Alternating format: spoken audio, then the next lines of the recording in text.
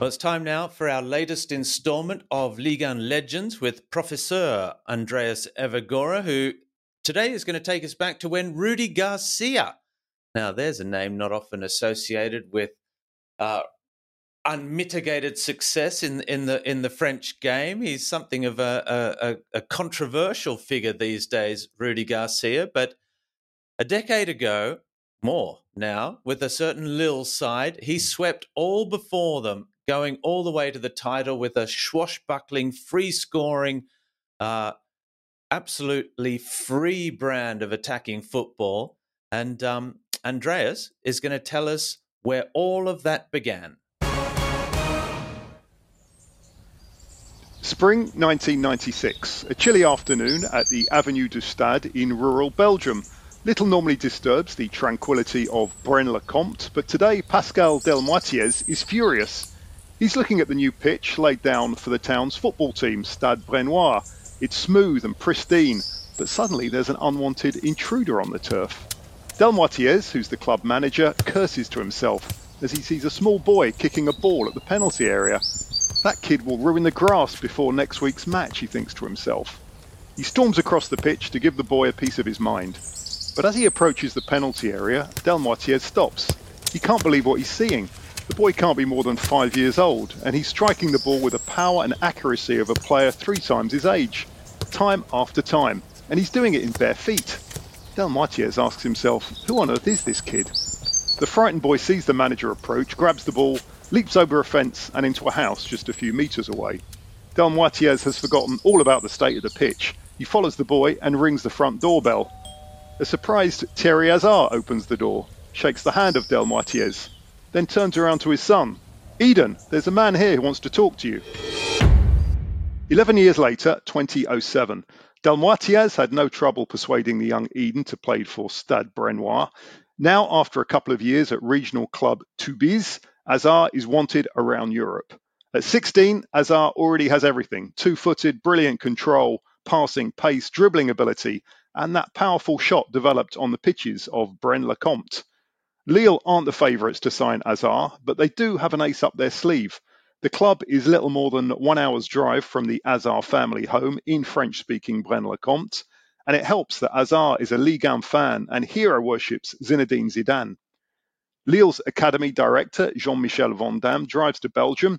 He persuades the Hazard that the young Eden will easily settle at Lille and have the chance to play with the pros. The Hazard family agree, and Lille pull off one of the transfer coups of the century, one that will steer them to a first league title in 57 years.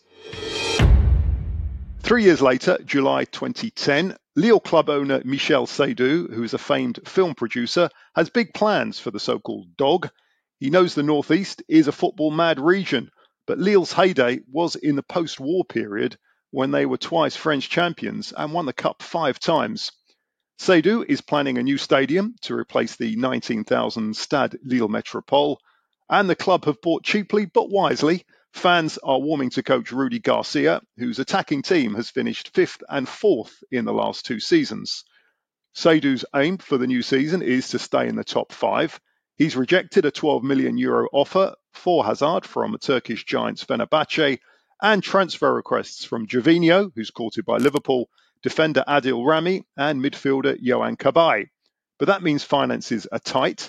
The only permanent arrival is misfiring forward Moussa Sow on a free transfer from Rennes. Some fans doubt Sow will be the man to make an impact. After all, he's only scored 3 goals in the previous season. Hazard is another matter. Though predecessor Claude Puel hesitated to play the precocious youngster, Garcia knows the Belgian is capable of greatness. Hazard debuted for Lille at 16 and a year later became the youngest ever scorer for the club. Garcia is keen to shield Hazard and his team. At a July 2010 press conference, he insists that competing with the 3 favourites in Ligue 1 is unrealistic. If we come 4th again, that'll be a good season, he tells reporters. Hazard is asked about the campaign ahead. Yes, Marseille, Bordeaux and Lyon are the favourites, but why not try to finish above all 3? The 21st of November 2010, Stade Lille Métropole. After a poor October that leaves Lille down in 8th, Les Dogs are top of the league for the first time in 5 years after a 2-1 win against Monaco. Hazard is unplayable, skipping past opponents with ease and setting up goals for Ludovic Braniac and Pierre-Alain Frot. November 2010 would be a vital month. 2 weeks later, Lille host Lorient. A massive dump of snow delays the game for 24 hours, but fans who do brave freezing temperatures are rewarded with a classic. A crazy game, a real battle on a pitch that deteriorated in the second half. Gervinho has one of his greatest games in a Lille shirt, so scores a hat-trick, already his second of the season. Lille are on a roll. They win 6-3. At Christmas, it could hardly be closer. Lille a point clear of PSG, Rennes and Lyon, with Marseille 2 further back. For Hazard and co, there's all to play for. In early 2011, Garcia turned Lille into a winning machine. His key players are consistent and injury-free. During that memorable season, 3 featured in every league game. Hazard, keeper Michael Landreau, and the midfield dynamo and captain Rio Mavuba, a player who overcame childhood tragedy and trauma to reach the top. Remy, Cabaye, So, Gervinho and Mathieu Debuchy all missed just 3 league games or fewer that season. So stunned France with an outstanding campaign in front of goal. The Paris-born Senegal international banged in 25 league goals, the highest total in 7 seasons. That season, everything clicked. So's haul was more than his 4 other seasons in Ligue 1 combined, a goal every 111 minutes. Ivorian winger Gervinho also had the season of his life with 15 vital goals. After winning 5 matches out of 6, Lille travelled to PSG on the 21st of May, knowing the title was theirs for the taking. On a famous night for Les Dogs, a stunning strike from Braniac put Garcia's men on their way. PSG striker Guillaume Waraud equalised just before the break, but then got sent off. So put Lille back ahead, and though PSG grabbed a late equaliser, a point enough to see Lille champions for the first time in 57 years. Lille would win the league by a big 8-point margin, and that wasn't all. Les Dogs also beat PSG in the French Cup final to land the double. That successful campaign a reward for several years of good planning and smart transfers. Hazard, who would stay in the north of France for 1 more season, the X-factor who turned Lille from contenders to champions. If there's one moment that sums up Hazard's impact, it's his goal at Marseille in March. Collecting the ball with his back to goal, the Belgian spins and slams the ball past Steve Mondonda from 35 metres. A breathtaking goal, and that strike was recently voted Lille's goal of the century by fans. A super shot with power, accuracy and verve. A shot honed 15 years earlier on the unsung pitches of small-town Belgium. Well, I certainly remember perhaps the biggest thing about this season for me was Moussa Sow just being in such irrepressible form from a player, as Ansdreas said, scored more goals than he scored in his 4 previous seasons, and always such a talented player. And I think Gervinho was a talented player. Eden Hazard was a talented player. Adil Rami certainly was a talented footballer as well. And there was something in this Rudy Garcia way of coaching that we've seen in glimpses since then, 12 years ago, 13 years ago now, but that all these talented players were able to express themselves to the very best of their ability. And obviously it sounds simple when you say it like that of course you need that to win, but that's when real magic can happen. Baptiste, what do you remember about this Lille side that won the double? Actually, I remember them beating Paris Saint-Germain in the final of the Cup as well with a Ludo Braniac free kick that caught out Gregory Coupé at the Stade de France. I just remember them as being a young, unassuming, quite humble side that just got there faster than planned in a way. I mean, Rudy Garcia had done really well at Le Mans, I think, getting his teams to play attractive football despite, limited financial power, and they had to be creative. And he applied the same method to Lille, into a club that had taken all the right steps to get there effectively in the way they planned under Claude Puel, developing the Luchin Center, getting ready to develop the stadium. They'd been sensible. They'd been planning for the long term, and that paid off. And I just want to say, I lived in Lille 2 years before that season for a year, and remember seeing, a 16, 17-year-old Eden Hazard play, and that was you could tell straight away just by how bright he was on the ball, how brave he was on the ball, just how exciting a player he was. And the fact that they kept him, they convinced him to come, and they got him to play a lot with other players that had come through the ranks, like Debuchy and Johan Cabaye.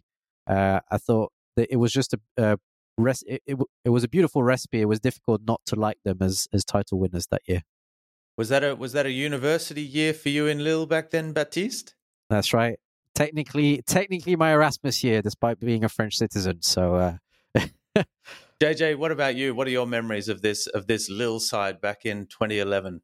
Yeah, pretty similar to Baptiste. I mean, I think the one thing that I would add is there were some really underrated, important elements in that side as well, although it was generally a young one. I remember Michael Landreau being really crucial, like his experience at that point of his career, and I think he was even Player of the Month at one point towards the end of that season when some of his performances really helped to make a difference for Lille. And I'm glad that Baptiste mentioned sort of the work done under Claude Puel as well, because I remember actually seeing Aston Villa against Lille in the old Intertoto Cup, sort of at the beginning of when Lille was starting to become a bit of a force.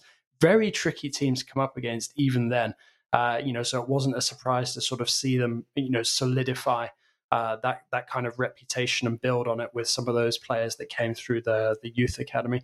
So, very sort of right at the beginning of my term, pretty much just when I decided to come back to France and sort of cover what was going on in Ligue 1 and everything that was about to happen with the PSG project. So, a lot of nostalgia for that period of French football as well. And, they were just one of those teams where, I think you guys hit the nail on the head, where everything just seemed to click at the right time. You had that right amount of experience, but the right amount of youth as well. The blend was almost perfect. And obviously we've seen in years gone, more recent years, that it's been harder for Lille to recreate that. I know they won the title in 2021, but, you look at everything that happened, especially the ill-fated Marcelo Bielsa stint, and, it all could have come crumbling down, and Lille could have been one of those clubs that we were talking about dwelling in Ligue 2, if Christophe Galtier had not come in and rescued them from their relegation battle.